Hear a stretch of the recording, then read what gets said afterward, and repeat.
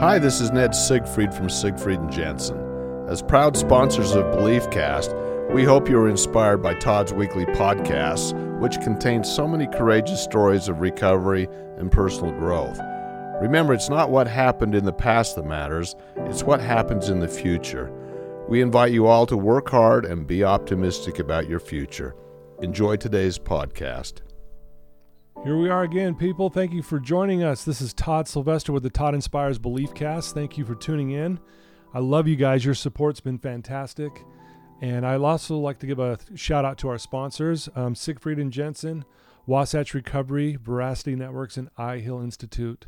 You guys have amazing organizations, and you're pushing out this message.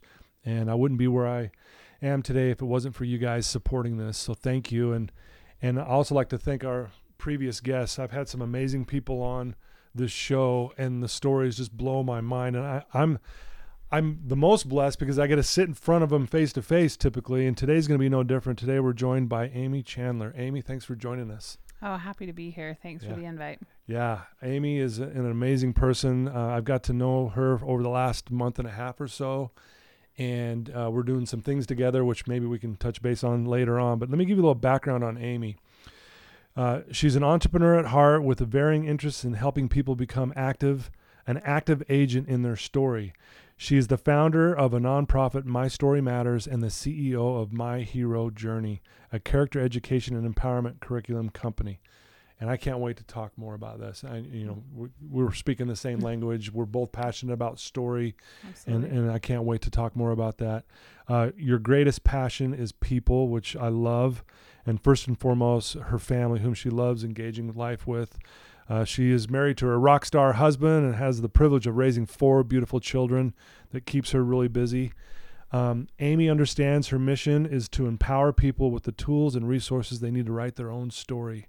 And guys, I can't wait for you guys to understand what she does here. Every family needs this, every kid. If we can do this with our children at a young age, help them write their story, it will change their lives for sure. And she's famous for saying, "You're never too young or too old to decide. You will be the hero of your story, and you can use that story to bless all within your influence." And so we're going to talk a lot about that kind of stuff. So Amy, thank you for being here. Oh, so it's my privilege. So why don't we start, Amy? Tell us, tell our listeners, where did you grow up, and tell us a little bit about how your childhood was. Yeah, I grew up in a small town in Idaho, Shelley, Idaho, potato capital of the world, right? I kind of fit the mold. Potato farmer's daughter. I grew up on the farm. We did potatoes and hay and wheat and barley and lots of farm work in there. So grew up in that world and learned a lot about life and hard work and all of those things. And I had a pretty good childhood. I had a great family, great community, small little town, right? You know everyone, you know everything, you feel like. And really enjoyed a lot of that. And I was active in a lot of things as a kid too. I had a lot of opportunity. So I was really athletic. I was going to play college volleyball. That was my dream, in third, fourth grade. They tell you, what do you want to be when you grow up? College volleyball player. Really? You already knew that at that age. I had it all figured out. And I did dance lessons and piano lessons. And I played basketball and softball and volleyball. And I loved all things sports. And that was just the trajectory of where I was headed. So I thought, and then I got to 5th grade and I ended up suffering an injury that changed the trajectory of all of that. And well, thanks for sharing that. And sounds like you had a great childhood. And I've had other friends that I've grown up with who grew up on farms, and they always had to be up early. They had to work hard, that kind of thing. And so I'm sure that, you learned the value of hard work. But obviously you just mentioned something happened in 5th grade. Tell us what happened and kind of how that changed the course of your life.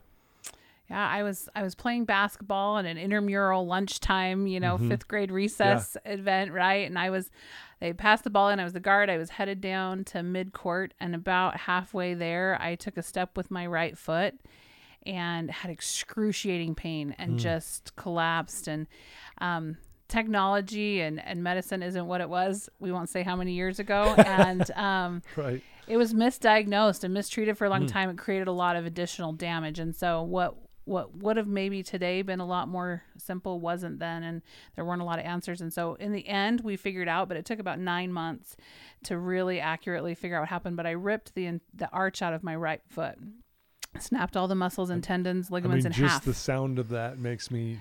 So they thought I sprained my ankle. And so they put me in an air cast and told me to be careful. And it just got worse and worse and worse. And then once we finally figured out that I had this basically sliced the bottom of my foot in half, essentially, they created some orthopedics. But back in the day where you like molded the foot and mail it off and they send you something back and they overcorrected. But I didn't know that, right? They said, this is going to be a really painful transition for you.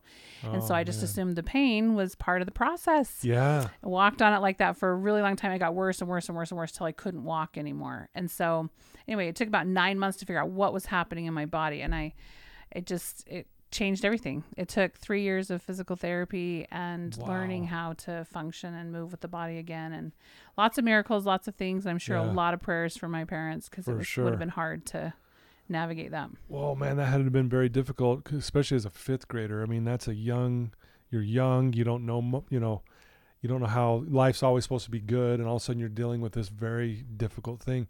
What was your mental state like back then? Like, did you ever feel like sad or depressed, or? All of it. Yeah. I really struggled there for a while. You try to be positive, but I was in a lot of pain. And I mean, our school was getting our community was getting a brand new school, middle school. Mm-hmm. So I was going to be the first 6th grade class to go to this middle school. We were all excited. It was the big hype. Yeah. And I showed up and I couldn't walk from class to class. There wasn't enough. I could barely move. And so I would have to leave my class early to then get late to the next class to get across the school or whatever. Cause I was just shuffling. I couldn't lift my legs. I could shuffle them. Wow. And so middle school is awkward for everyone, isn't it? Like middle school is just complicated. I've heard it described as a minefield. You're trying to not step on the mines. Yeah. I mean, hormones are coming. Nobody knows what they're doing. Right. Everybody's trying to figure this out. So it was awkward anyway, but then I couldn't hang with my peers. I couldn't go bowling with them. I couldn't go run with them. I couldn't, and the sports and the dance that I had loved was all on pause because I couldn't, walk, let alone do any of those things. And so I felt like an outcast. I felt like if this is what life is moving forward, I don't know that I want that. Yeah.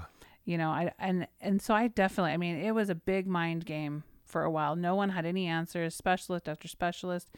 And you felt like a burden. I was the oldest. So my parents had, 3 younger children that were little. And I felt like I was constantly like, can you help me walk up the stairs? Can you carry this for me? Can you?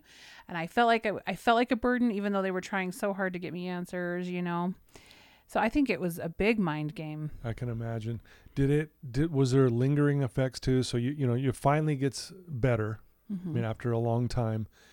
But mentally, how were you after that? Were you still struggling with, just that mental state, or did that almost like open up like, hey, I'm finally there and I'm good and I can move forward? I remember a shift for me was I was with a friend of mine. We were coming out of a craft fair at a high school and she said, I'll race you to the car. And I said, I can't run. And she said, I think you can. And so, oh, wow. And I said, I can't run. And she said, try. And we started to run. And this would be hilarious on video now. Good thing there isn't social media, right? But I literally could pick my feet up so that it was a running motion. And I just collapsed and started sobbing because for the first time, that was the first time I remember being able to pick my feet up like that again.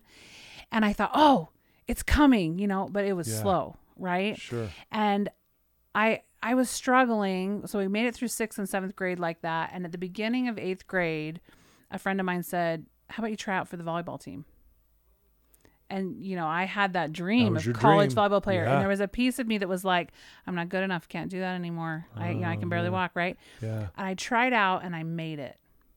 I made the volleyball team. I still to this day don't know why, because we had an incredible team full of amazing talent. And I was like hobbling along and they would sub me in to serve. And you could do that, but that's not part of the high school game these days. But you Right. could have You a could do server that. that could sub in like that. So I would serve. I had a killer serve. I could land that ball anywhere because I'd do like 200 serves a day. I couldn't Right. keep up with the ball. I couldn't dash. I couldn't run. I couldn't do those things yet. And that boosted my self-esteem a lot. Like, I bet. I could Yeah. get back. I can get back. And then I tried out in 9th grade the next year, and I got cut on day 1. And I took a huge mental plummet of I won't ever be back. Wow. And it took me a while to pull out of that. Yeah. Well, and again, when we're young kids, we don't know how to handle that kind of news. Right. And You think it's the end of the world. Yeah, you think it's the end. It's a traumatic event, and you're thinking, we only think a day ahead when we're that age. We don't think, hey, it's going to get better. Everything's going to be okay. But it's just like, that's your world, Yeah. Wow. Well, looking back on it now, I mean, obviously here we are. What were some of the biggest lessons you learned going through that difficult challenge?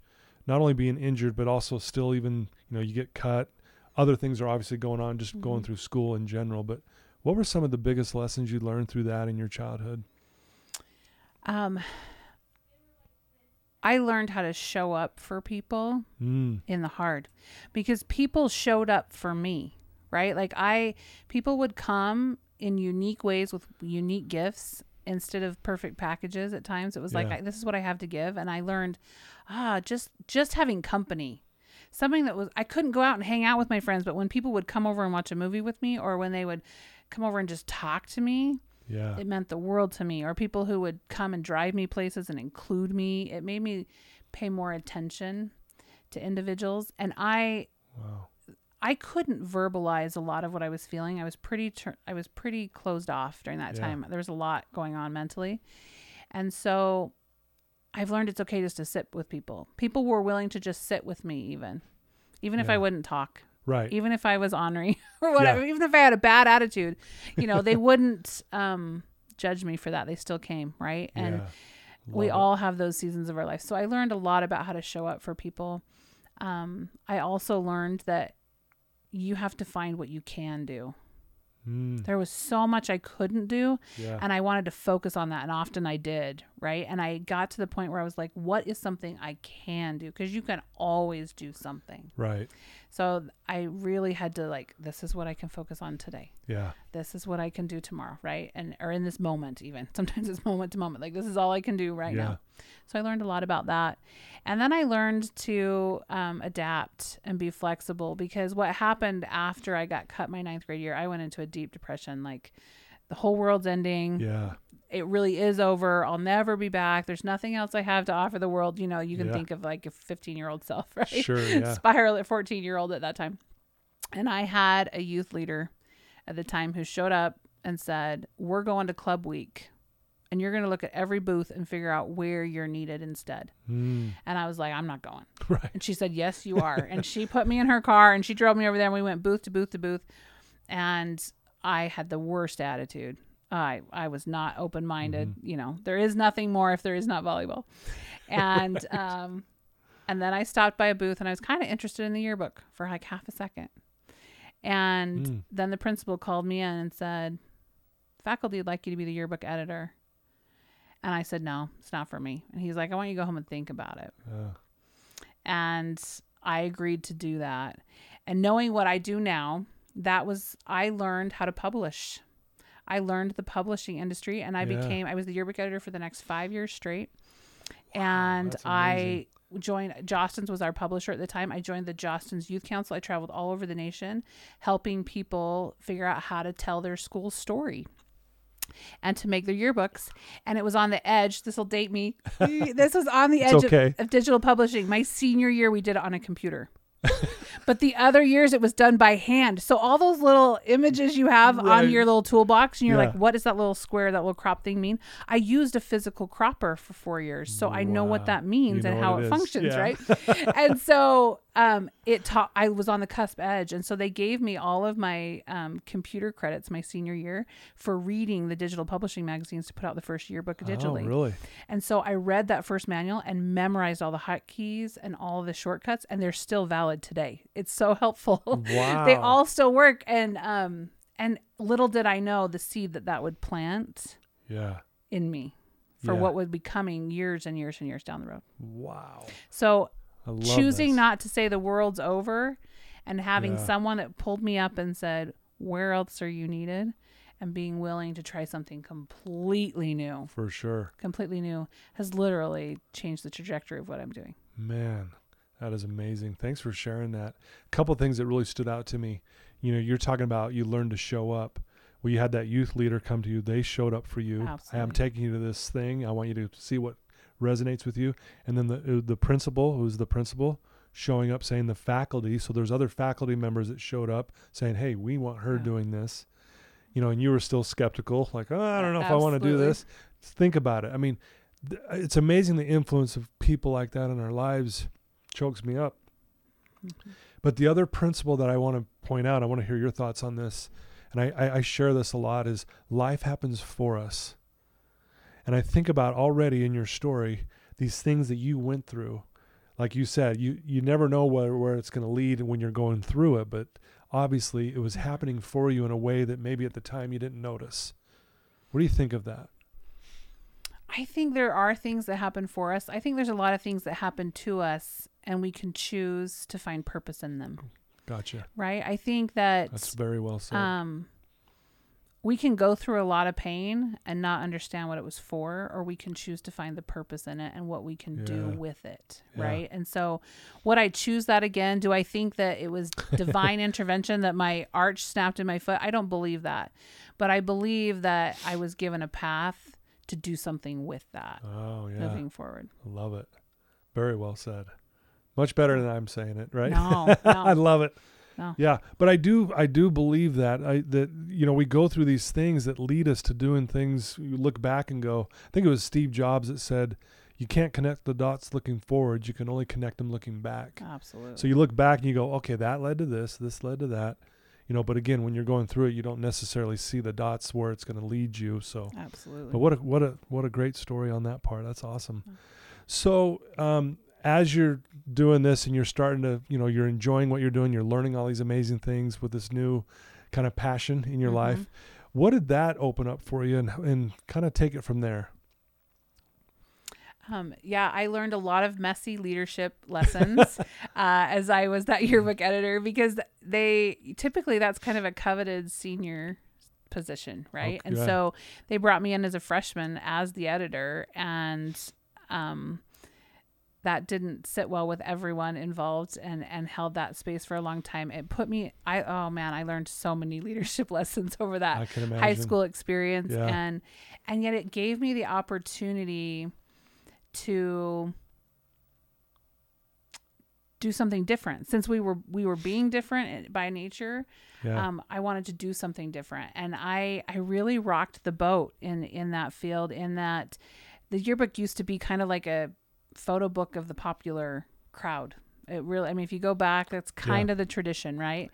Yeah. And I dug my heels in the sand and said, this is a book for all. Ooh. To the extent, if anybody listens to this that was a part of this mess, I turned the wall of the yearbook room into this giant chart. Every single student's name was put on the chart, and we could not use another picture of them until everybody had been used once. And then we could put a second picture in of them, and we couldn't put a third picture until the entire student body was used twice. Oh, wow, and we awesome. Tracked every photo. This was all pre-technology. We didn't have computers, as I told you. Oh, my so goodness. This was all by hand, but we made sure that every student was represented. And if they weren't in there, it was by choice, and they had to sign something saying that was their choice, right? And so that shifted things, because what I wanted them to know is that this school is made up of every single human here.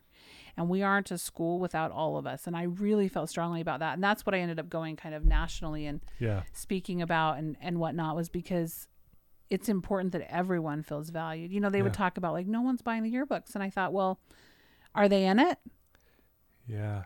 Does it represent their high school? And that's a silly little thing, a high school yearbook, but we tried to make an impact with that little thing. And what that did is I started to hear people's stories. I'd sit down with someone and say, how do you want to be represented in our yearbook? And they would tell me what they wanted to be known for, right? Yeah. Instead of coming and saying, I'm going to take your picture and I'm going to use it over here, I started to sit with the one. I started to find those who weren't in the photos yet. And why not? And where do you want to be represented? And I started to learn about people. Wow. I mean, to have that awareness at that age is pretty impressive as well. I think it goes back to like sitting on the sidelines for a long, long time. Yeah. Wow. Yeah, because, I mean, you're right. I mean, most of your books, I think back, it's all about the popular stuff.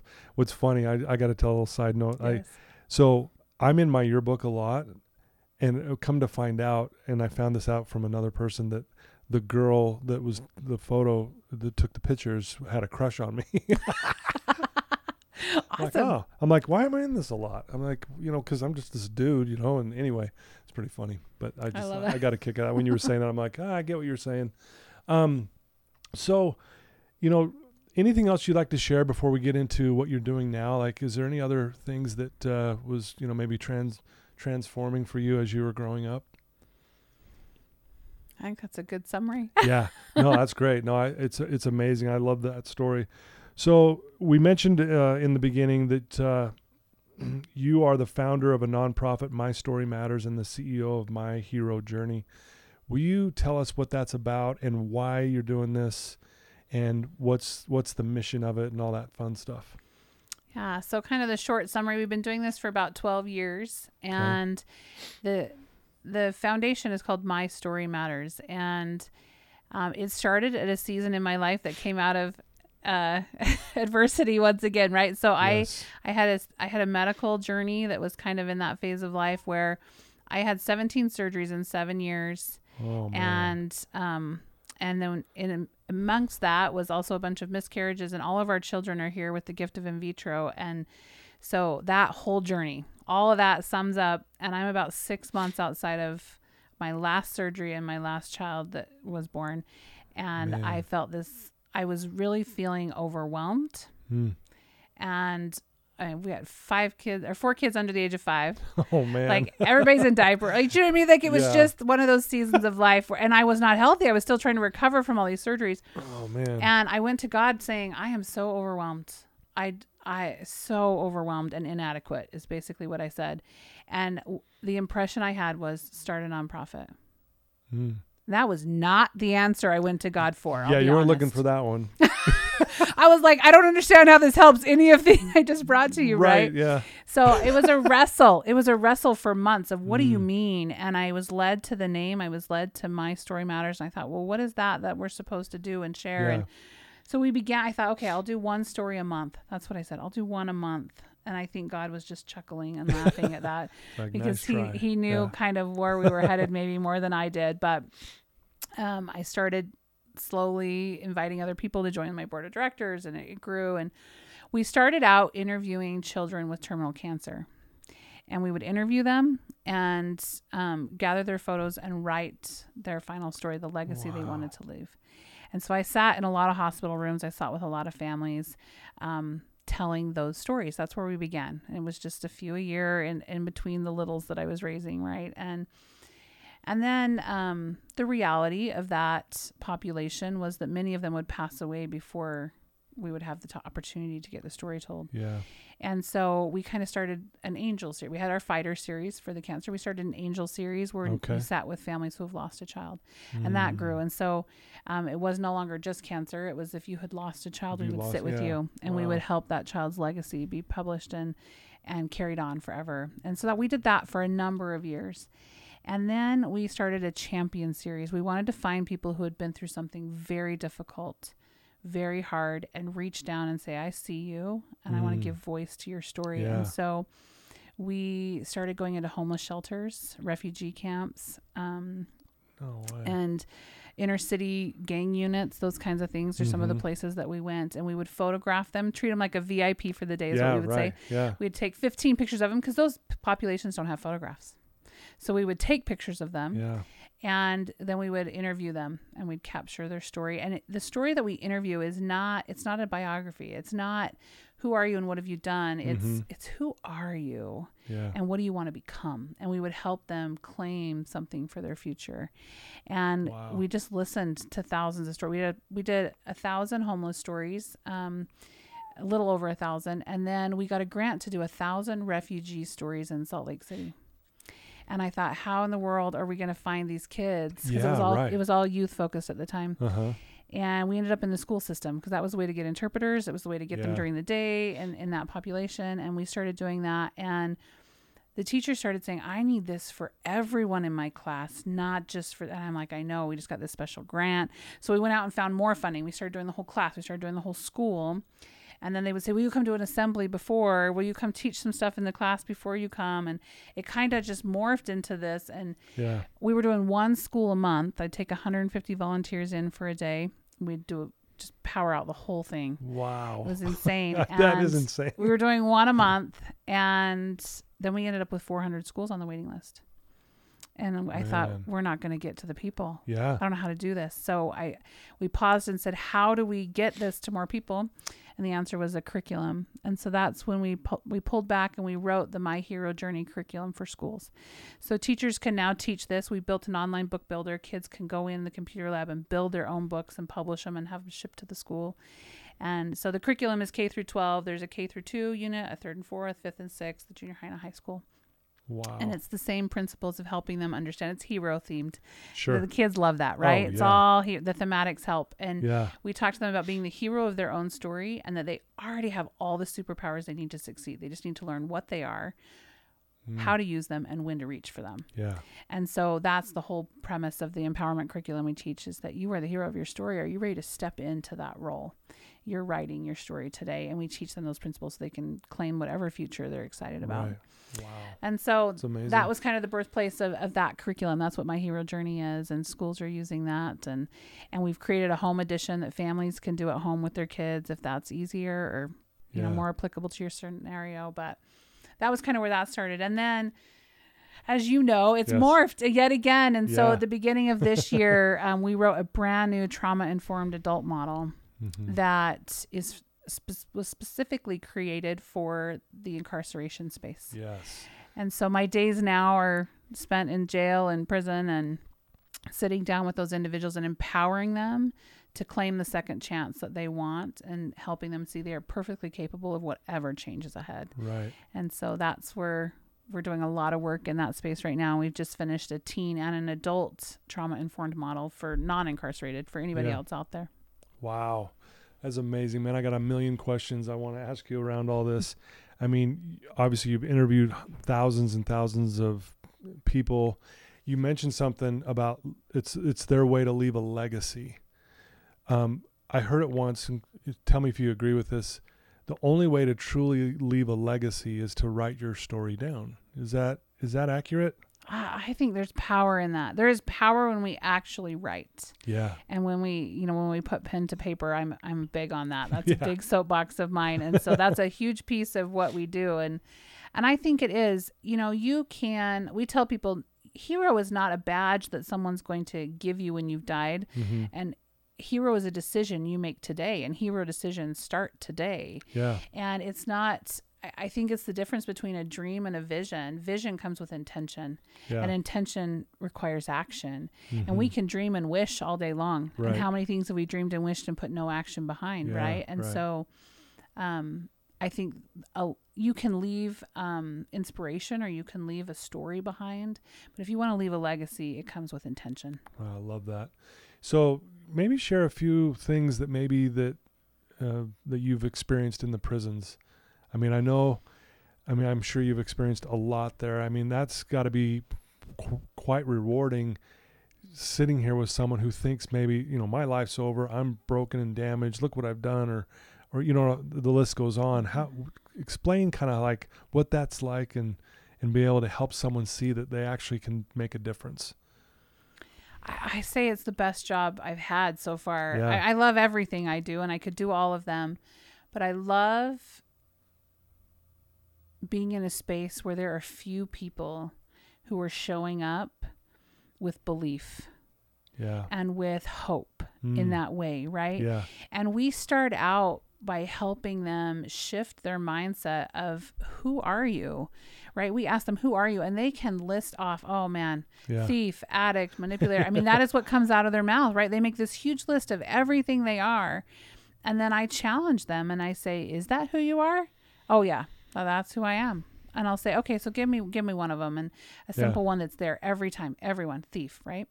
And I'll say, okay, so did you ever go to the grocery store and purchase food? Well, of course I did. Yeah. Did you ever go to the gas station and put gas in your car? Well, of course I did. Yeah. Therefore, you are not a thief, because a thief would behave that way at all times in all places. Exactly. So you have stole some things. Right. Maybe a lot of things. I don't know. Yeah. But you are not a thief. So who are you? And for the first time in many of these people's lives, I mean, they'll tell you no one's ever told me that's not who I am. Right? Yeah. And I'll say, no, that's not who you are. So who are you again? And we have to dig kind of deep. We have to get down and figure out, who are you if it's not all the things you've done? Yeah. And it's separating the label from the soul. Wow. And that's one of my favorite things. I mean, the shift that happens in that moment, there is like this spark of what? And I can look at them and say, you are 100% capable of any change you want. Yeah. Any change. And they say, really? Yeah. But I've done da-da-da, or it's been so long, or I don't even remember how to behave. That's fine. Starts today. Yeah. Transition starts today. Let's get in and figure it out. You know, we were doing stuff earlier today, you and I, Amy, and you said something that really just hit my heart really strong. You said, I see amazing. And just when you said that, I don't know if that was directed towards what you do in the prison or whatever, but when you said that, I mean, that's really what you're saying to these people in prison. I see amazing. You just need to see it now. I'm going to try and help you get there, but you need to be able to see that. You know, it's huge, because I have some dear friends, Raj and Liz. You can go find them on social. They wrote a song for me called I See Amazing. They didn't write it for me, but they wrote it, and I said, I need that song. And it just talks about, I see amazing. I see the truth. And so with the inmates, I have them close their eyes and listen to the song. And there isn't a dry eye in the room. There just isn't. Yeah. And I had that gentleman who opened his eyes and said, do you really see amazing? And I said, I see amazing, and I can't wait for you to see it too. Yeah. Wow. Right. And it just sparks something in them, like, who are you? And why are you here? And is that really inside of me? Right. And all I'm doing is just sparking the idea to remind them of who they really are. That's where we begin. Right. And we've got a lot to unpack, and we have a lot of change. Right. There's a lot of hard. You know, our motto is choose your hard, because it's hard living the lifestyle you've had. It's hard being in jail in this moment, right? Yeah, right. And it is hard doing the new, and it's hard finding a new community, and it's hard making new choices. Choose your hard. Which one leads to your growth? Which one's headed towards the vision you're going to create with us, right? Yeah. And so, wow, anyway.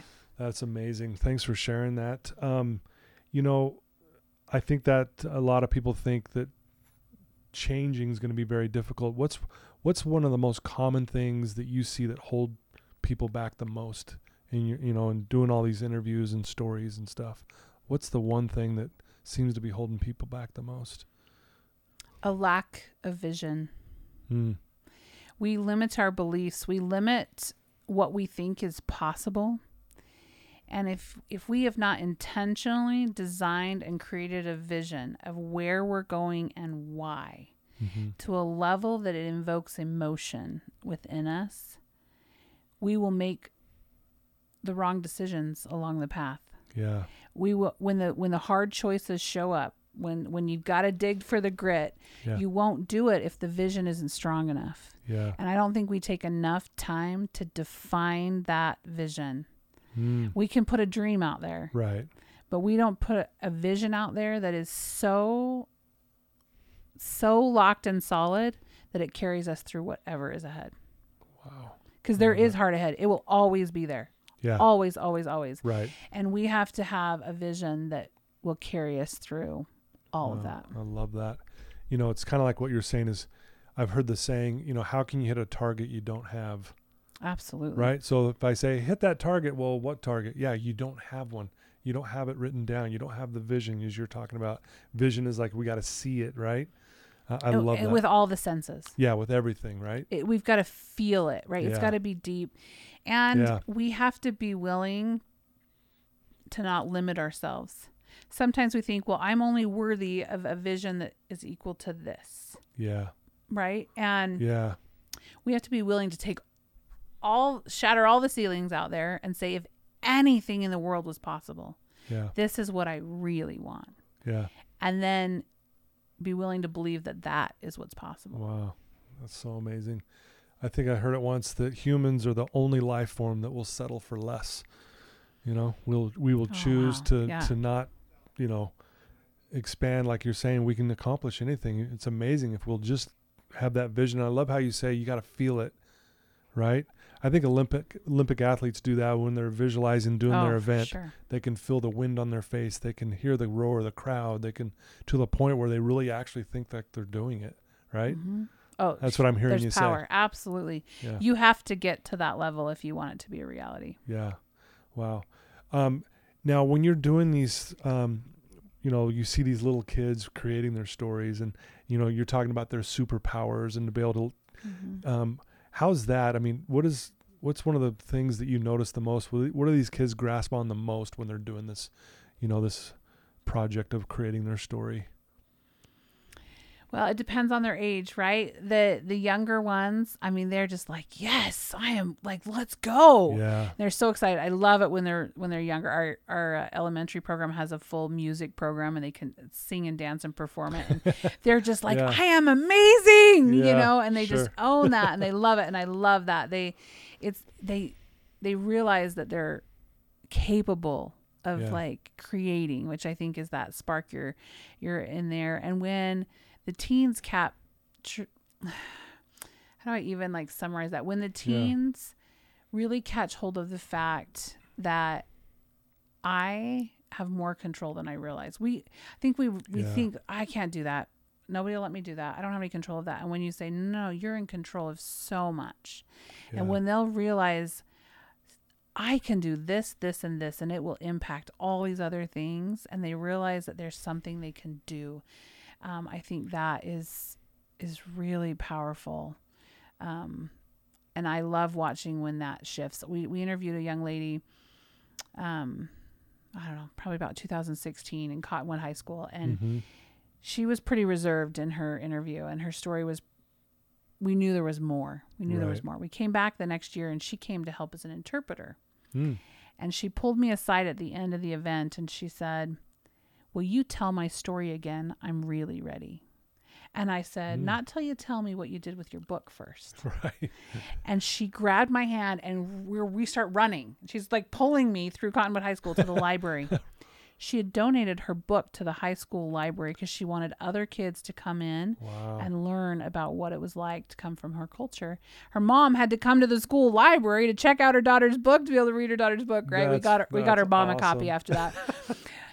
And I said, what shifted for you? And she said, I had no idea the power of sharing my story. Once I published it, it's opened up all these doors. And now I want to share the real story. Wow. And it's when that light bulb goes on that I'm like, you got it. Yeah. You got it, right? Yeah. Well, you know, you mentioned, and I mentioned it in your bio, that your greatest passion is people. You know, explain that. I haven't found an individual yet that I can't relate to on some level. And I learn so much from people. And I think we're hardwired for connection. I believe that to my soul. Sure. And we heal through that. We inspire through that. We're not meant to do this alone. I think sometimes we, in the name of self-sufficiency, you know, I can do it by myself. We forget we're not supposed to do everything alone. Yeah. And so I like to create a space for people to shine and to, I mean, they inspire me, and I hope that I can offer something to them too. And I can just sit with people all day long. I have traveled the world. I've been very blessed. I've been to all 50 states, been to 14 countries, I've been all over the world. And you know what? I've taken a picture of the Eiffel Tower, but the people of France that I fell in love with, I like to break bread, sit in their home, ask them the questions. That is what I love about the globe. I really don't care. You know, do I admit that I spent 2 hours and I covered the whole Louvre? So that's not my thing. I can appreciate the talents and gifts of others. Don't get me wrong. Sure. But I want to sit with the people. I want to go to the park bench and I want to hear about what it's like to live in France, and I want to learn about their culture. And people are what drive me.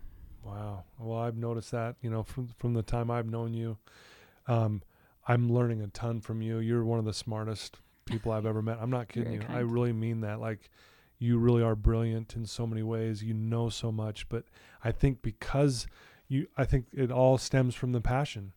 You have so much passion for helping other people that you've paid a price to learn and to grow and to listen and to connect. Like you said, like we're hardwired to connect with people, and I see that in you. It's pretty amazing. Well, thank you. Yeah. So here's a question for you. Who are you? I love this question because I ask everyone else, right? I know it's our turn to ask you now. I am a creator. I love to create, and I believe anything is possible. I'm more than a dreamer. I say I am a creator because I know that anything is possible. I am compassionate. I am kind. I try every day. Mm-hmm. I don't get it right.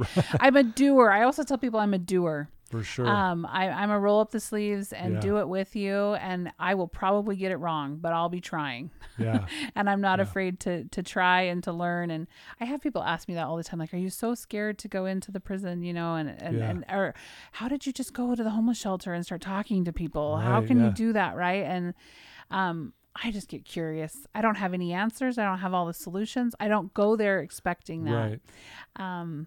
That was a side tangent to who am I? But that's great. I don't go in with any expectations or pretensions there. It's just, hi, I'm Amy, and who are you, and what makes you tick, right? Yeah. And a friend of mine taught me a question that I think is so powerful, because you just ask people, how are you today, or whatever, and fine.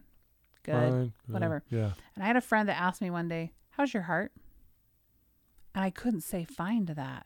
You're like, and from that day forward, that is what I ask people. How's your heart? Because they'll tell me, they'll say heavy or stressed or joyful or whatever. But every human, when I say that, pauses. Like, I can't say like my heart. Yeah. You're like, what? And I love it because that right there breaks down all the walls. And then I get to like meat of conversation. I am not a surface person, if you haven't figured that out. We don't talk about the weather if you're going to hang out with me. No. And it's genuine. Yeah, like, I really want to know how your heart is. Yeah. And so I am someone who genuinely cares. That is wow. I'm going to steal that from you. I'm going to start asking every one of my clients. Yeah. Isn't that cool how we learn from people? I'm sitting here and I don't know how to explain this in words, but like listening to how like you talk and things you've learned, I've also learned, but I mean, I might say it a different way. And I can honestly say, and I hope people don't think this is strange, but I mean, it's been like revelation for me. Like it's been, I think it's from God, your higher power, whatever you guys want to call it. Absolutely. But it's just interesting. We're on so many parallels, you and I. I mean, I'm not kidding you, and I'm over here just going, how do I tell her this? Because it goes in such depth. I don't even know how to explain it, but it's so cool at the same time. I hope that makes some kind of sense what I'm saying. Oh, absolutely. I mean, we've talked. I was like, we got the same vibe here, right? Like we're in the same work. We have the same passion, and you love people too. Yeah, I do. And it shows and it radiates from you as well. Well, I think that's why you and I connect so well, and I'm so grateful to be rubbing shoulders with you. We got some great things that are coming that maybe we can't announce yet, but you and I are going to be doing some things together, which I am so excited, and I feel very, very blessed that you're a part of it. Well, the feeling's mutual. From the day we first met get too. Emotional about it. No, I just thought, I found someone who believes in people and cares about people at a level that I do. And the work you do is needed. Yeah. It's so needed. I work in an industry, and I want to share this. I know this is about you, but I'm going against the grain, and I catch a lot of flack for it because of the industry I'm in. And it's been hard at times. I've felt alone at times. And, you're a breath of fresh air. It was like kind of the same feeling, like, oh, wow, here is someone that totally gets where I'm going or where I've been going. And she's been doing this in her life too. It's just interesting how now we're connecting together. And I just think it's no accident that we're doing this together. I don't believe there's coincidence at all. Yeah. And when you're trying to lead out and do things different than have ever been done, which is this entire journey, right. I've fought against the norms this entire time myself. And, I have the drawers of hate mail that have been sent in, and I have the angry people, and I have fought those battles, and it can be a lonely road. Yeah. Right. It can be a lonely road at times. And so, I feel the same way. I'm like, there is truth here. There is truth, and the results speak for themselves. And I think at the end of the day, it's about the people. Yeah. Wow. Well, you're definitely that person that makes everyone in the room feel needed and wanted. And you really do try to get to know people. And I watch that just in our own small interactions that we've had, and it's awesome. I love watching it. It's really cool. Well, I'm just going to be a fly on the wall with all you're teaching the world. Your listeners already know your goodness. And they've been impacted by that. And so I'm binging the podcast and catching up to all the goodness. No, thank you so much. If people want to reach out to you, Amy, and they want to know more about your foundation, more about My Hero Journey, what's the best way for them to do that? Yeah, you can go to mystorymatters.org.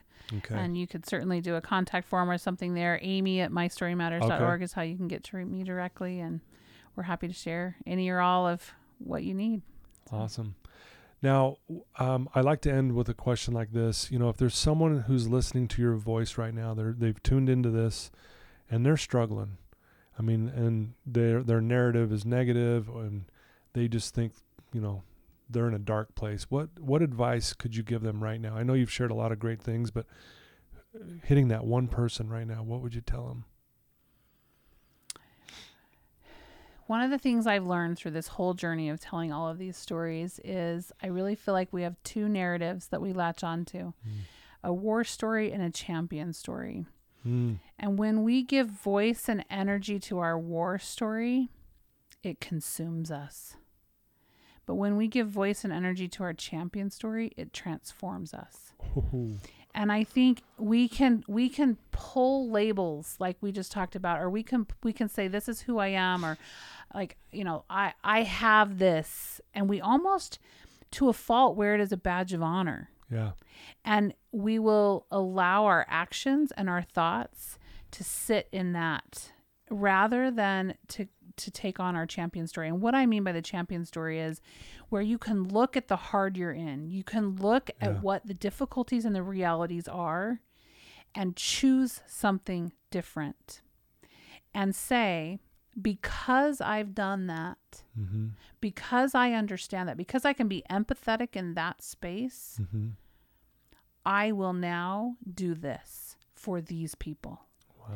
Right? You may not have chosen to be homeless, but because you've been in a homeless shelter, you now have a skill set you did not have before, and you have a empathy for a group of people you've never seen before. For sure. So where in the world is that skill set and that empathy needed to help you find purpose in the pain in which you've lived? So if you're in a place of pain right now, take a minute and identify what skills have you learned in that place of pain. Yeah. And what group of people have you come to interact with and know and understand that you didn't understand before? And then take a good look at this world and say, who needs me? Because someone needs you. You have a skill set and an empathy package right now that you didn't have before. And who in the world will be better because you've done that? Wow. And if we can find purpose in the pain, we can move from being consumed by that, what I call the war story, and we can become empowered with our champion story. Ooh, chills. Seriously, that is so well said. I need to re-listen to that over and over and over. We all do. And we need get trapped in our war stories. And I want to share it with the people here because it's all about war stories. It is. And we allow ourselves to stay trapped. You say all the time to shift the narrative, right? Yeah. Like the stories you tell in your head. And we replay that. And when we put the energy there, we allow it to recreate. We allow it to hold us hostage. Yeah.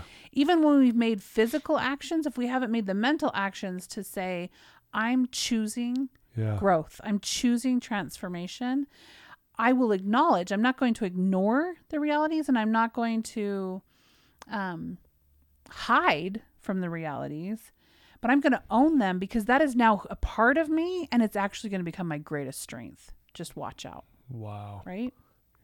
Man. Anyway. I love that. I get fired up about that. I know. I can tell. I can feel it. Yeah, I can feel it here. And I know our listeners can feel it as well. And this is why I love Amy. And she's amazing, guys. Please check out her stuff. You know, as you were saying that, I believe when I'm thinking about your whole story, adversity is the wake-up call to your greatness. Oh, write that down. And you think about everything you've been through. It was the wake-up call to what you're doing to this very day. And you're really good at it, again, because you can understand. You have that empathy you were talking about. And, man, that's just what I feel. It was the wake-up call to the greatness that's you right now. It's so cool. Mm. That's a quotable quote. Put that one on your wall, yeah, right? I got to put that over here. And the thing is that's what's awesome is every person listening today, every person on this planet has adversity. Yeah. So look at it as your wake-up call. Yeah. Why are you going? What can you do with that to find purpose in that journey you've had to go, whether you chose it or not? Yeah, I love it. Yeah. One last time, what's the email they should reach out to? Amy, AMY, at mystorymatters.org. Great. Everybody, please reach out to Amy. Tell her thanks. Ask her a question.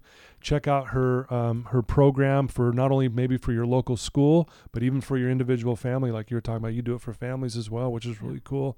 So please reach out to her.